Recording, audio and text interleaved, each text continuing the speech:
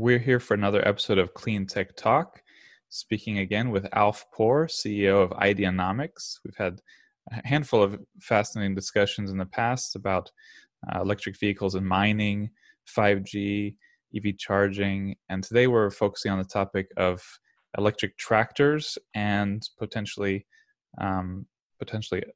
adjacent technologies. And we're joined by a couple of others. Alf, can you introduce our co-panelists here? Yes, certainly, and I'm very happy to be back with you as always. Got a couple of people joining me today, two of my colleagues. We have Steve Heckeroth, the founder and CEO of Solectrac. It's a California-based EV tractor company that we've recently made an investment into. And also Keith Byers, who is the SVP of our operations. He's responsible for vehicle homologation, supply chain, and many other aspects of the operational side of our EV business. Thank you all for joining. Welcome. Well, to start off, I think we could start with that investment. So you've recently bought a 15% stake in Solectrac. Could you sort of give us an overview of why you thought electric tractors are interesting right now? Why you thought it's a good investment right now? Where the overall market is, and also why Solectrac, not non-Solectrac or whoever else is on the would have been an option. Sure thing. So the specialty vehicle market is something that's very interesting to us, and a bullseye hit for EV right now is anything that doesn't require long haul. As you can see with the development of hydrogen fuel cells and some of the companies that are coming into that space. And indeed, we have some technologists joined us with those type of skill sets as well recently. But anything that can be done on a short haul basis is a perfect fit for battery EV. The tractor market is multi-billion dollars in North America every year. It's huge globally. And I think although the headlines get taken by Tesla, NIO, the consumer vehicles, and then after them, some of the trucks and SUVs that are starting to come to market, the specialty vehicle segment doesn't need the infrastructure that the highway-based vehicles need. And so it's something that can be deployed now. And, when we were looking at different companies in the space, Steve's company was certainly on the right track. It already had models that it's selling. It's got an active order book. It's made some sales. And it was really looking for that growth capital. And those are the types of investments that are interesting to us, the one where expertise come in, patents come in, and somebody who's already proven that their product is a fit for the market. So that's why Solectrac was an excellent investment for us. And the clean tech market, I'm sort of a veteran here now. I've been running clean tech news site Clean Technica for a decade, which is hard to believe, but sort of an older site, coverage in this space. We cover a lot of things that are new to a lot of people that we covered 4, 5, 7, 8 years ago. But I think you informed me that Steve may have been involved in this market when I was in diapers. I'm not sure exactly how far back, but long before I was, before I would assume 99% plus of people were in this market. So maybe, Steve, you could give us a little bit of background on how you ended up doing Solectrac. And then, go wherever you want from there. You have seniority here. I can do the long version or the short version or somewhere in between. But I was brought up in Los Angeles, just south of Los Angeles in the 50s. And at that time, it was the most polluted place in the world. You couldn't even see across the street. I ran track and cross country along a freeway, ruined my lungs. And when I got to college studying architecture, I was at the first Earth Day in 1970. I dedicated my life to finding alternatives to burning fossil fuel. So I've been working on renewable energy for 50 years. And I started as an architect doing passive solar homes, and then figured out how to build pretty much zero energy homes as soon as there was photovoltaics available, and thought, well, I've done that. That's done. What's the next thing? And transportation was the next thing that I saw that was really the biggest source of pollution where I was living, because I'd been breathing in all that exhaust all those years. And so I started working on electric vehicles. I built electric Porsche Spyders using replica kits back in the early 90s. In 1992, I built 4 of the replica Porsche Spyders. They were 0 to 60 in 8 seconds, had 120 mile, they went 120 miles an hour, and they had a 100-mile range. So they were way ahead of their time in terms of what you could do with lead acid batteries. Basically, it's the lightest car I could find, and then I put half a ton of lead in it. Not to derail you, but we should have a podcast about that sometime. building electric Porsches in 1992. I think that would be pretty fascinating to dive into and have you talk about the evolution. So right away, I realized that the battery weight was the biggest problem with electric vehicles, especially with lead acid. And I saw at the county fair this big cement block on the back of a tractor to balance the weight of the forklift on the front. And a light bulb came on and said, well, tractors are the best electric vehicles there could be, because the battery weight is an asset. And so I switched my entire focus back in 92 and 93 to electric tractors. And I've been building them ever since. And it's not only the weight that's a big plus for tractors, but it's the instant torque, which all the way through the low operating speed of tractors, you have maximum torque. And with diesel engines, you only get up to maximum torque at about 2,000 RPM. So in a pull contest with a diesel tractor, I can pull one with twice the horsepower right off the line.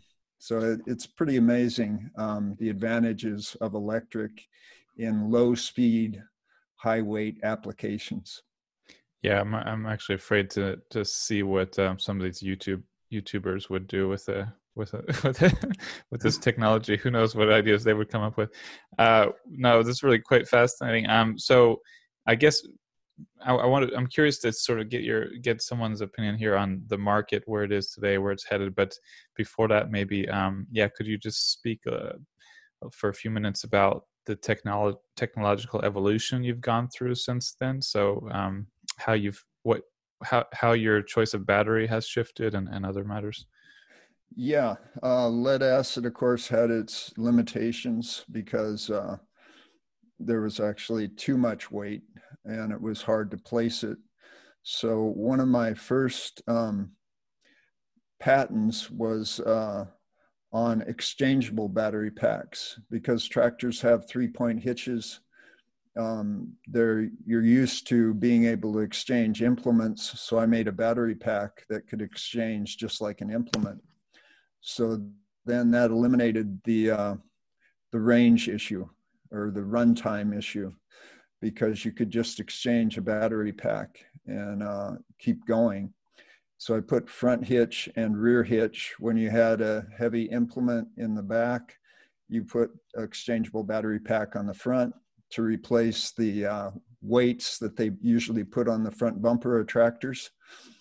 It was really interesting. In the beginning, I was using golf cart batteries that weighed 80 pounds and cost about $80 a piece. And I went to the tractor shop, and there they had weights that weighed 80 pounds and they were about $80 a piece.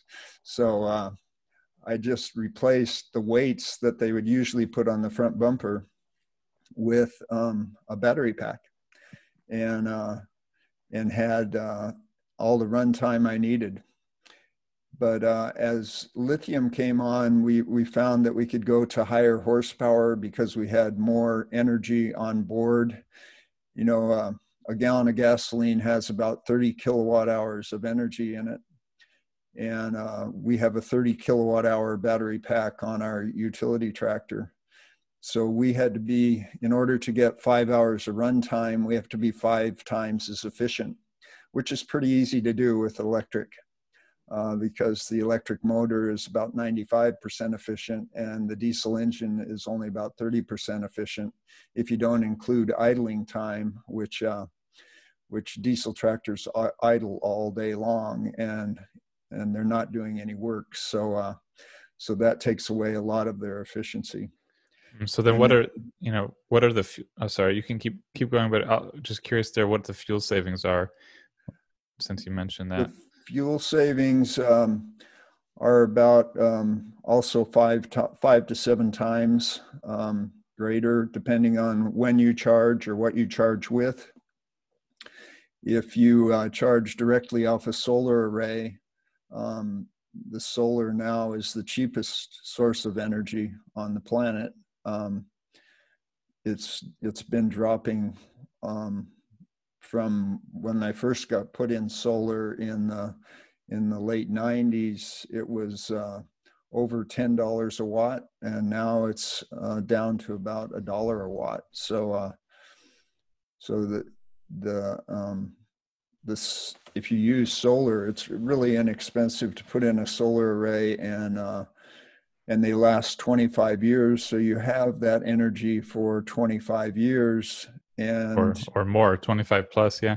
This is one of the articles we've been covering this for years. I think it was in 2015 or something that I wrote an article. Most people have if you have a price of solar in your head, most people have a price of solar that's 2 to 100 times too high, because the price just comes down every year so much that if you have a price of solar in your head from 3 years ago, for example, it's maybe it's far higher than what it actually is in reality. And recently, I've updated this, and solar panels today they were 12 times more expensive in 2010 than today, and they were 459 times more expensive in 1977 than today, which is, it's beyond what we can comprehend. But the point is, just in the past 10 years, there's 12 times difference in price and cost. So it is pretty amazing. And we just recently covered that the International Energy Agency has declared that solar is the cheapest electricity in history. It's getting down to 2 cents a kilowatt hour.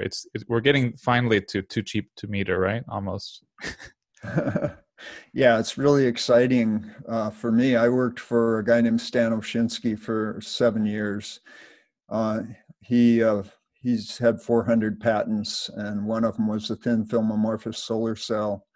And I was the director of building integrated photovoltaics, where we would apply the thin film directly to the roofing, so that it was it served 2 functions. It served as the roofing and as the energy source for the building. So is pretty exciting.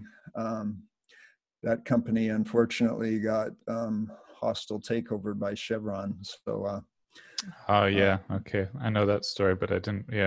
Yeah. So I have a big background in solar as well, and the combination of electric tractors as a mobile power source and solar installations on site gives you the ability to eliminate all other infrastructure. So you can plop down a solar array and a electric tractor and be farming in one day, and for the next 25 or 50 years, without any other infrastructure. It's just like a miracle. Yeah, I get, when we think about electric cars and stuff, we're quite familiar with, now what that entails, the electric car ecosystem. What with tractors, I guess people outside the industry don't know what that infrastructure is, but that you're referring to, what is, so what you put a solar array and an electric tractor, and it's clear that's going to get the job done. But then what does that eliminate? What does that save a farmer? It eliminates all the fossil fuel infrastructure and all the maintenance on diesel engines with 300 or 400 moving parts. An electric motor only has one moving part. It's basically 80,000 hour or motor. It's it'll operate for decades without maintenance. So the And are you able to say what batteries you're using today? What the brand and or you would just keep that? We're using lithium iron phosphate, and we're using whatever we can find that's has the highest quality and the lowest price. And that's where I hope to work with Keith to have some eyes on the ground in China, where most of the lithium iron phosphate is manufactured.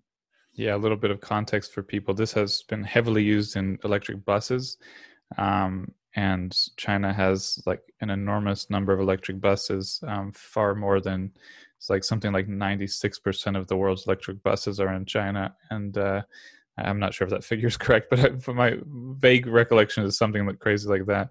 And many of these LFP battery companies are in China, much production there. And as people who follow Tesla closely know, Tesla's just started using this type of battery. Of course, there's a lot of variations of LFP batteries, but they've started using this type of battery in their Standard Range Plus Model 3 that is being shipped in China, and also 7000 just headed to Europe. So Europeans will also be getting China-made ones. So this battery technology has, like lithium, like other lithium-ion battery chemistries, has been evolving pretty dramatically for the past several years, and keeps getting better and better energy density, better and better costs, but is particularly well suited for these kind of heavy-duty applications, not sports car applications, but this type of work, right? The safety aspect is what I really like about it, is that it's not nearly as likely to have any safety issues. You can stick a nail through it and it won't catch fire like some other chemistries. I'd like to cover the market a little bit. If Alf would, he just put out a paper that where he researched how many farms exist in the world and how many tractors exist in the world. And I think that was really interesting to me. Yeah, I'd certainly like to, unless Keith, you want to pick up on this point as well. I mean, if you want to talk a little bit about the market size, I can talk about some of those dynamics that went out in our monthly newsletter.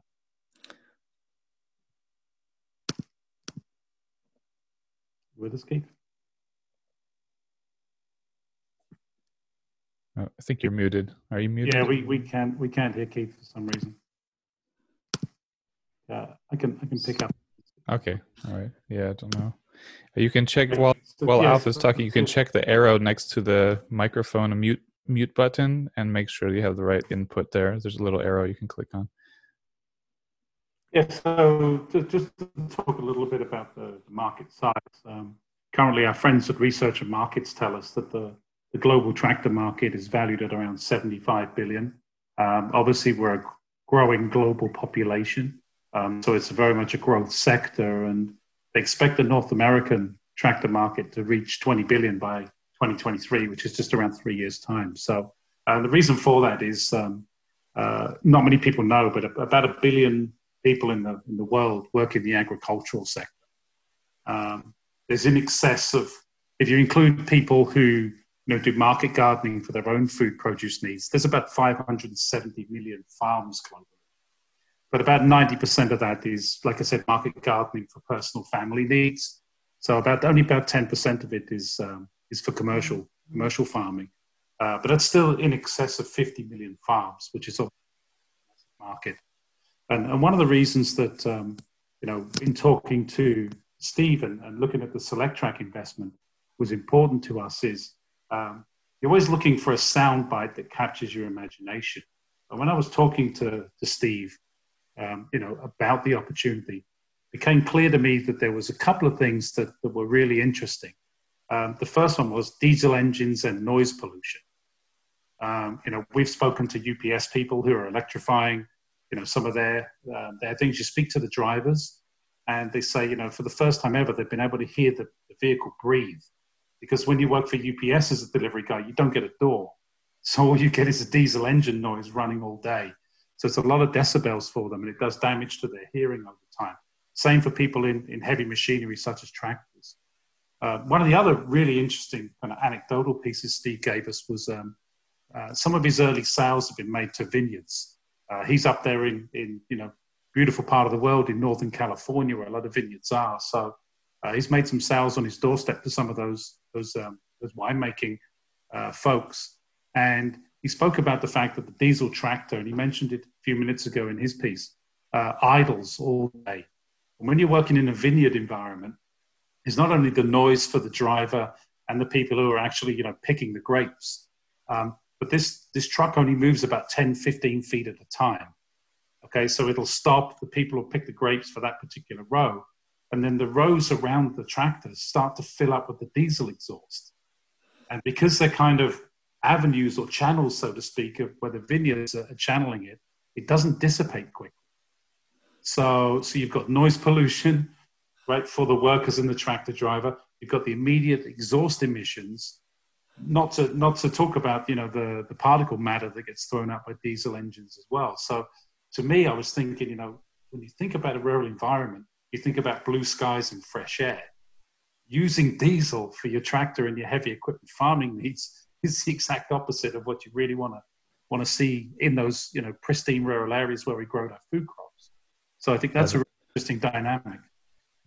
Yeah, that the comment about idling jumped out to me as well. I was sort of surprised by that and curious, and I just immediately thought as well, it must save an enormous amount of money because anyone with an electric car knows when it's not moving, it's not really using much energy, or maybe no energy if you're not driving like a Tesla that's too heavily connected. But an idling diesel tractor must use an enormous amount of fuel.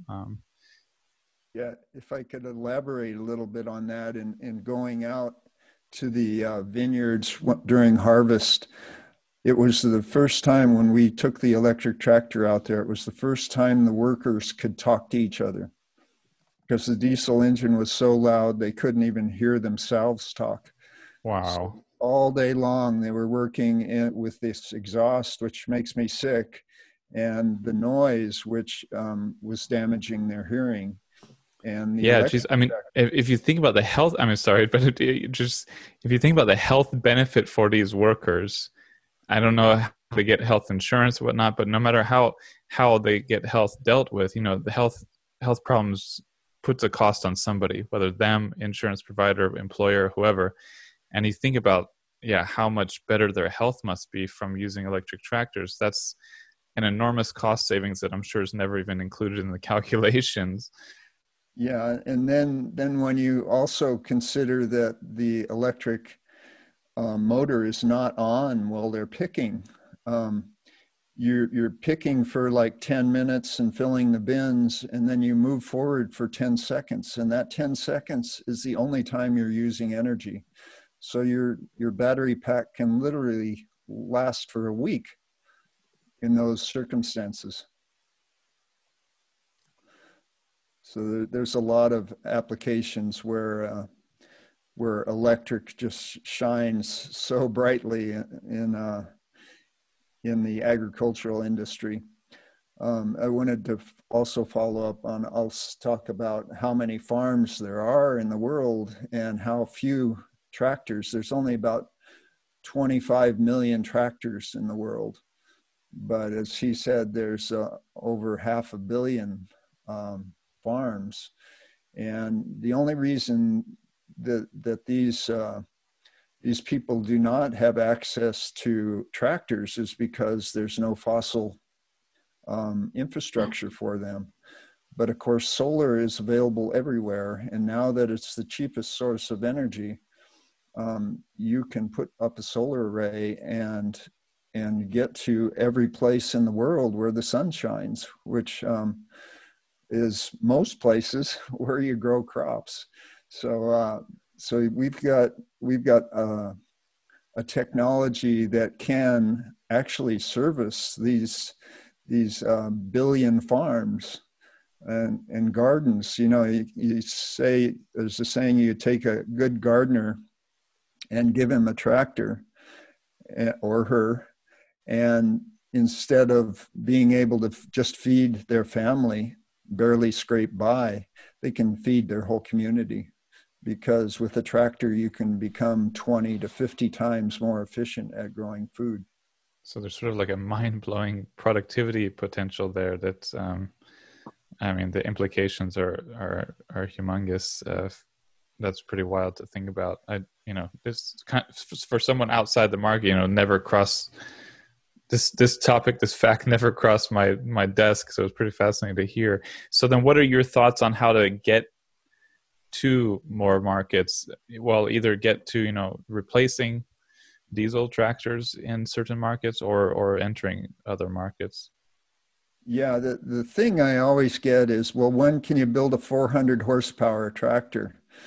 I always say, I don't want to build a 400 horsepower tractor. A 400 horsepower tractor is the problem because you need too much land to work.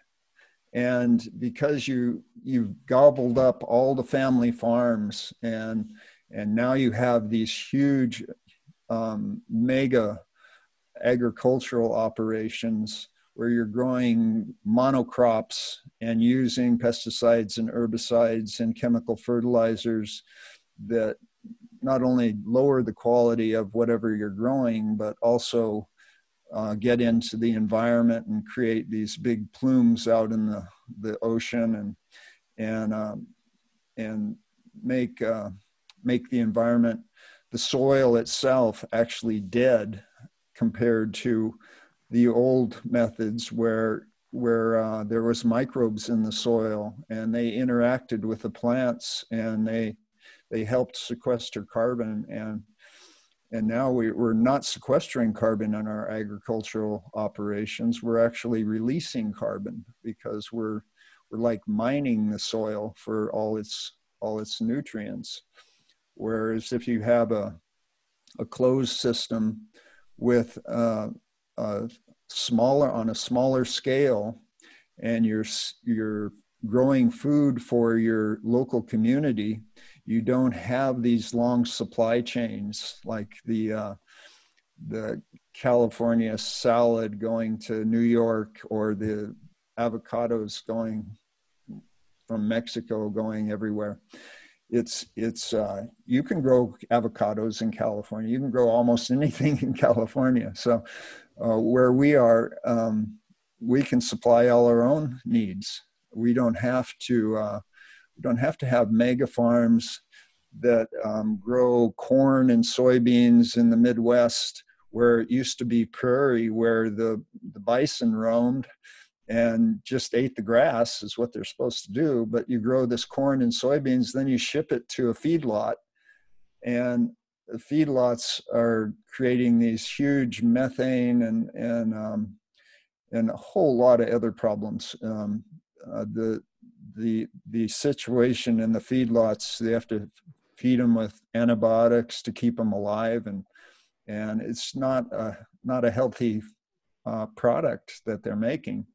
So there's this documentary I'd really recommend called Kiss the Ground, and it's about taking getting the prairie back for growing our meat by grazing.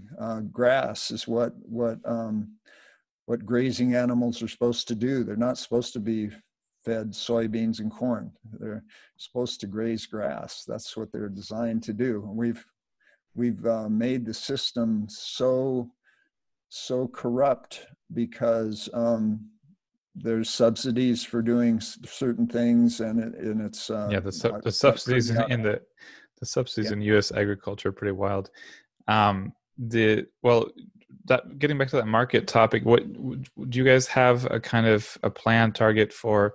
And I don't know who's best to answer this one, but for scaling up and for entering new markets or different markets, what's the kind of growth and development plan here for this?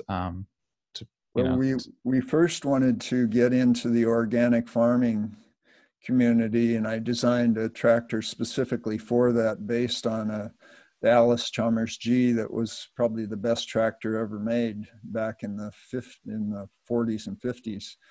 It was one that you could see what you were doing in front of you. And so I designed that tractor to have full view in front of you. And it also had a rear hitch and a PTO for modern implements. And it also had a front hitch. Now, front hitch is important because when you're mowing or reaping, you don't want to run over your crop before you mow it, because it just lays it down and then it pops back up after you've mowed it. So mower out front makes a whole lot of sense. So with the 3 hitches, you also have the ability to put an exchangeable battery pack on any one of the hitches and do 2 operations at once, or you can do 3 operations at once on a small farm, where you can be doing something out like laying compost out front and preparing the bed, and then in the middle, and then seeding on the back, for instance, and or doing transplanting on the back. And that's another big advantage of electric, is you can go so slow you can hardly see the wheels move.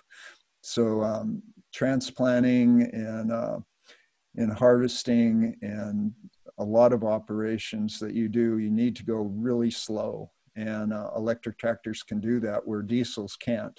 Yeah, that's a fascinating point. You know, when you say it, it's obvious, but without saying it, you know, I wouldn't have thought about it. But, you know, that is one of the things I love about driving electric, is you can really go slow and you know, you can sneak up on a rabbit. You know, it's like you can do such a different kind of slow driving.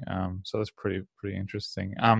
So in terms of the market, though, we found that actually farmers don't have very much money, and they were which seems totally backwards. I mean, food is one of the 3 most important things. Air, water, and food are what we need to survive. So I don't know, gold isn't worth anything when you're hungry. Well, to be fair, we pay air producers $0. So, you know, farmers look pretty good compared to the air producers. No, yeah. No, it's a great point. I mean, it's a big societal issue. Well, oh, sorry, go ahead. So we had to look at other markets, and the vineyards and the horse arenas were where there was a lot of money. They were putting in solar arrays, and so we started focusing on the vineyard tractor and the horse arenas, and because they're the ones that could afford it. So, well, I mean, you know, covering solar for a decade, I feel like there must be some options there with creative financing, leasing, or PPA programs, or I feel like that's something Ideanomics would come in with as well. You know, you're always connecting dots. Well, 2 things. One, I really look forward to the day when I can visit your Solectrac Gigafactory or Megafactory or whatever. So looking forward to seeing sort of mass scale production of these tractors. I think this is a really exciting topic. Even I think this is always the case with the Ideanomics guys. You know, I come into it thinking, that's an interesting topic, and then by the end of the podcast, I'm like, that is like 10 times more interesting than I thought. So it's really great to talk to an expert like that. So the other thing, I'm just, you know, for the Ideanomics guys here, I've been curious about this before, but you know, we've covered so many different technologies and topics that you guys are getting into now. I'm interested in how you go about sort of finding and integrating these various technologies and companies into your business, because you do a really, I think, good and sort of fascinating job of going into markets that are not getting a lot of attention, doing deep research, connecting dots, and sort of finding these opportunities. And I've been interested in this before, but you know, talking today about Solectrac, what's your process? How do you approach that? What's going on there? Like, what's your deal? Sure thing. Well, let me pick up this one out, because my audio is now back on, guys. You are on indeed. Wonderful. Apologies for that earlier technical difficulties. So what I would say is, first and foremost, what we're looking to do is find people that we believe in and that we're going to have a really good time working with to deliver value to our shareholders. I was privileged enough to have some of the early conversations with Steve, and was immediately enthused and impressed, obviously, by his experience and his ability to talk to many of the environmental aspects that are important to so many people out there in the marketplace. And to your point, agree that the complementary element that Ideanomics brings to the table here is, as you say, connecting the dots. So I think the key to unlocking some growth with Solectrac working with Ideanomics is going to come from a range of places, particularly the educational element that Steve brings to the table is going to be huge in helping reduce the anxiety associated with converting to EV. And we hope to amplify that message with our own marketing chops in this space.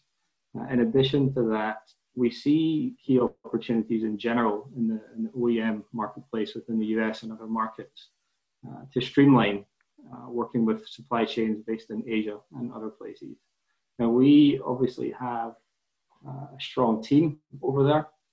Our operations in China are extremely active with many rich sales dialogues and partnership building and development. And we're looking to tap into that atmosphere and ecosystem over there for the benefit of our partners at large.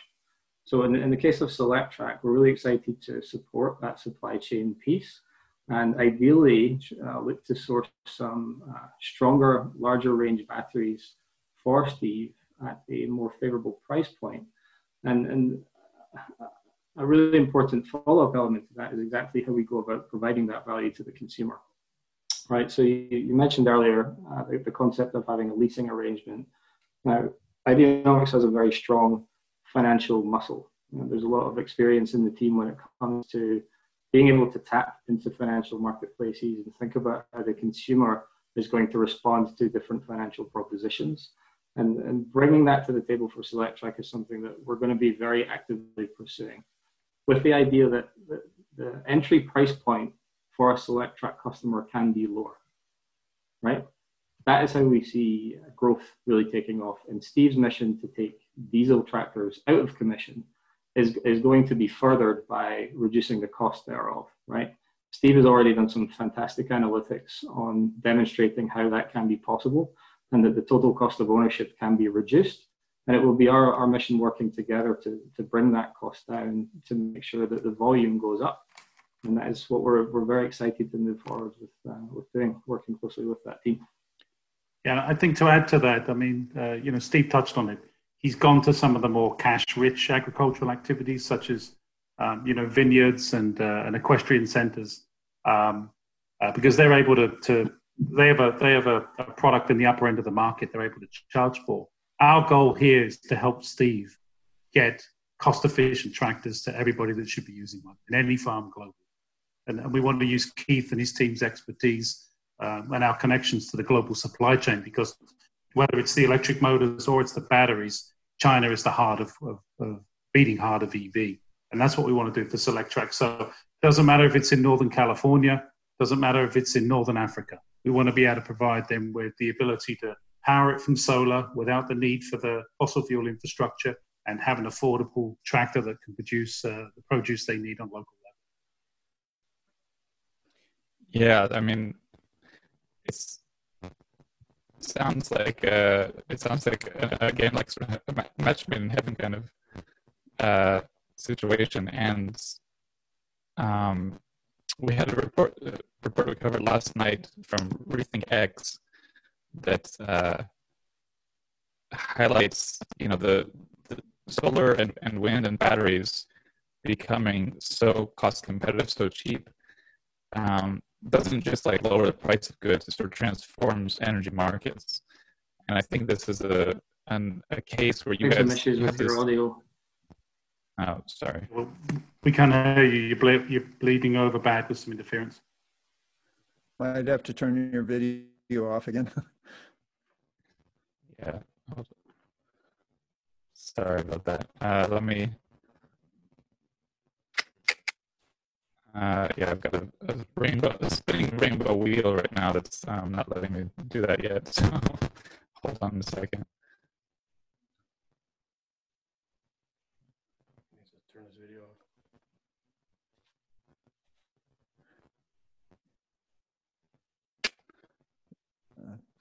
Try turning your video off if you can. Yeah, for sure. Can you hear me right now or no? Sorry, it's not great. No, your video's still on. You're breaking up. Yeah, I've got a spinning rainbow wheel that needs to finish before I can cut the video, unfortunately. I have too many things going on right here. The beauty of editing when it does come in. Yeah. I've got way too much going on here. Sorry. Well, I'm not sure if it's. We might have to cut this off, and I'll just add a closing line at the end. But right now, I can't get the thing to stop, so I gotta wait. In the meantime, is your shirt, does that kill the electric car, or does that go down a different road? I can't hear what you're saying. Can't hear what you're saying. All right, sorry. Can you guys try cutting video in the meantime as well?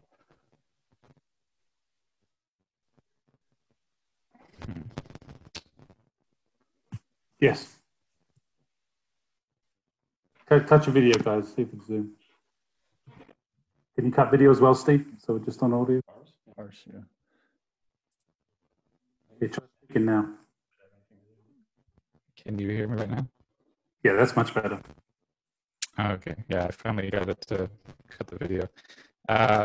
So just wrapping up, I was just going to say, so we covered a report last night from Rethink X that was focusing on the extremely low cost of solar, wind, and batteries today, and more so going forward. Doesn't just lower the cost of certain technologies, certain things that we have today. It transforms the energy markets. It sort of changes what's going to be possible and what the future holds. So I think this is one of those fascinating sort of cases of, it's not just going to be lower cost, cleaner tractors, but you're going to be able to get tractors to a lot more people, potentially through your financing capabilities and your supply chains and whatnot.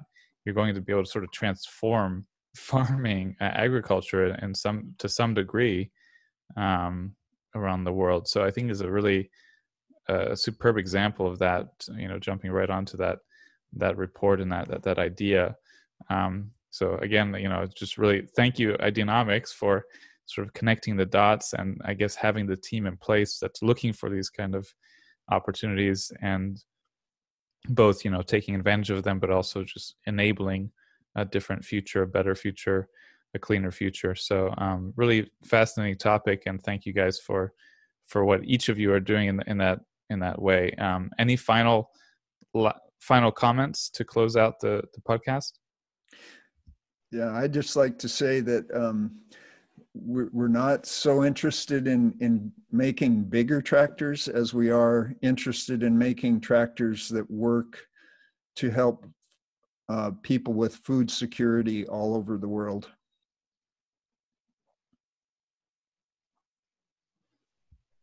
That's great. Well, thank you guys. We will follow up once, follow up with Jessica. But if any of you have any questions or extra comments to include, or stats or anything, please send along. We have a podcast producer who will also write about this as she produces the podcast. So anything I could forward to her that you're eager to have noted would be probably useful. Great. Yeah, Jessica has some good material. She'll send them over to you. Cool. All right. Thanks a bunch. Enjoy the rest of your day. I'm going to go pick up my daughter with a bunch of gas cars idling around her elementary school, unfortunately. But at least mine won't be. At least yours won't be. That's it. For now. Yep. Yeah, exactly. We'll get to schools next. We're doing farming. Yeah, please. Yeah. I hope our next topic is how to cut the emissions around schools. All right. Thanks a lot. Cheers. Thank you. Thanks, Cheers. guys. Thanks.